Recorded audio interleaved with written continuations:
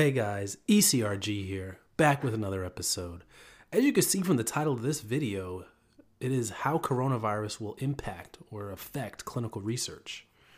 And I'm sure a lot of people have been thinking about this, or maybe have not even thought about this, that coronavirus in America is going to have an impact on clinical research. And I'm going to go over a few stakeholders in the clinical research space right now about who is going to be most affected by this coronavirus, and it is affecting everything. So for those of you that are outside of America, America is somewhat freaking out right now because we have never had a real pandemic like this before. There's still a lot not known. There's no vaccine for it. There's no real cures for it. People are dying. You have many believe is an inept Trump administration that is not going to know how to handle this or really provide the necessary support in handling this. So there's a lot of freaking out going around, and a lot of people are really, really scared. As of today, and I'll probably put this out tomorrow. So as of today, this is Wednesday. There are a number of people dead. I think, let me look on the front page of CNN. How many people have died? I know Los Angeles just called for a state of emergency. I'm sure Washington has a state of emergency also. But the death toll is rising in the USA. Let me see what it says here. So 11 people in America have died, and there are 149 cases across the United States, 39 in Washington State, and at least 33 in California. So this thing is spreading across. People are traveling around and spreading it to other people. So it's getting crazy, and it's only going to get worse as of the recording of this. So this is probably something I will, record another video or two, just my take on it and how it's going to affect. So because right now we're still in the preliminary stages.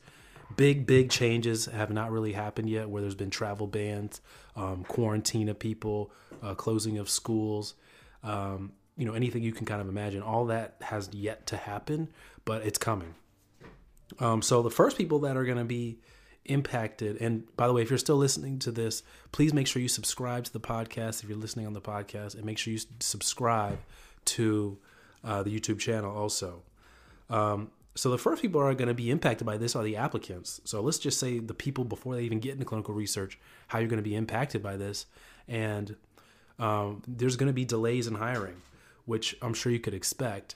But that's going to be because, as we're going to get to later, the slowing down of the actual clinical trials, just the slowing down of everything inside of the organization, and the focus on more keeping their employees already healthy. And HR is going to focus on that too, keeping the employees healthy, and less so on bringing in new people. So the applicants, there's going to be probably delays in hearing back. So I would not be surprised if you don't hear back during this time. I would not be surprised with that at all. So expect delays in your application process. The second thing, which is a larger stakeholder group, probably is going to be the workers, the people that are currently working in clinical research, be at a CRO or a pharmaceutical company. So I've seen things floating around, work from home, which, of course, if you're a CRA or project manager, there's no surprise there. You're already working from home. But this is going to be something that could be instituted for a lot more people than usually get it, especially people, in today's world, you have the ability to work from home. Most people do, unless you are, sitting there working on something that has to be at work. But a lot of people that get into work and the first thing they get on is their computer, or they're on the computer all day. Or even if you have meetings, you can take those remotely. So a lot of people, even though they don't work from home, have the capability to work from home for a time period. So we're going to see a dramatic increase in work from home just because they want to separate people as much as possible to not pass the disease. So I've seen that being floated around a lot. So we should see changes there in the next couple of weeks, especially if the virus is already in your state. So obviously we're going to see travel decreased. I've seen that a lot. So a lot of international travel for executives has been cut. You're not allowed to travel to China, Italy, and a few other places. I've seen that already. Organizations are sending out emails pretty much on the daily regarding the coronavirus. So I've seen that already. You're not allowed to travel to those places. Also, executive travel is going down too. You're not allowed to travel to those places like I just mentioned. But also CRA travel within the United States of America. I've taken my own precautions, which I'll go over in a second, but I'm thinking that there's going to be a decrease in CRA travel. So what does that mean? Well, I have seen that already. I have seen some guidance on that, where they want us to check with organizations and make sure that SIVs we have to be there. And hospitals send this guidance out too. The sites are sending this guidance to us, making sure that we actually have to be there for the IMV. If it could be delayed at all, to delay it. If the visit could be conducted remotely, to conduct it remotely. So I have seen that already.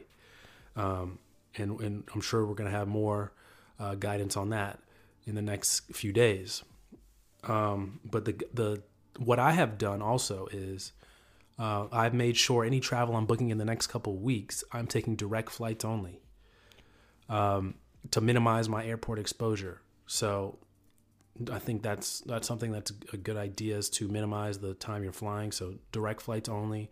Don't want any type of layover if possible.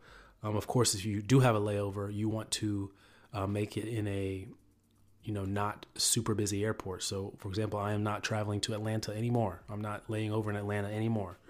That's the most trafficked airport, and there's already been cases reported of coronavirus having traveled through Atlanta.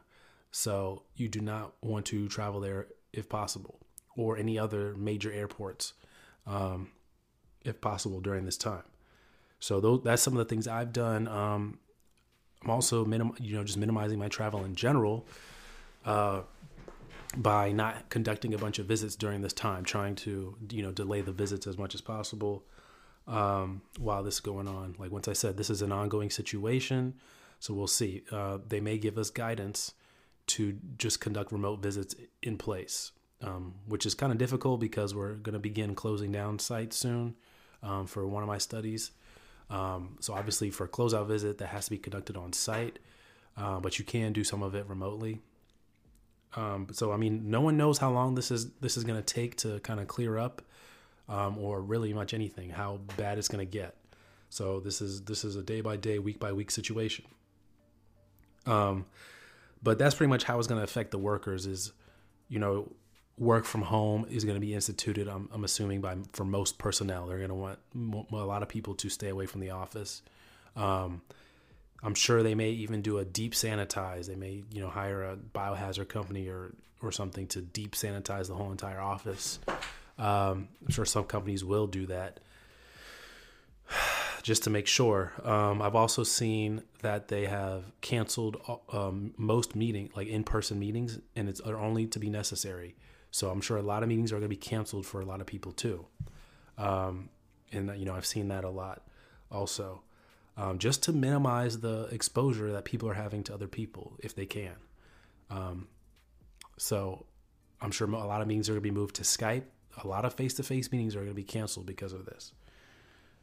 So yeah, that's pretty much it. I mean, like I said, this is an ongoing situation taken day by day. So we'll see what other changes will be made. But the third stakeholder is going to be the actual clinical trials themselves, and by comparison, the patients themselves.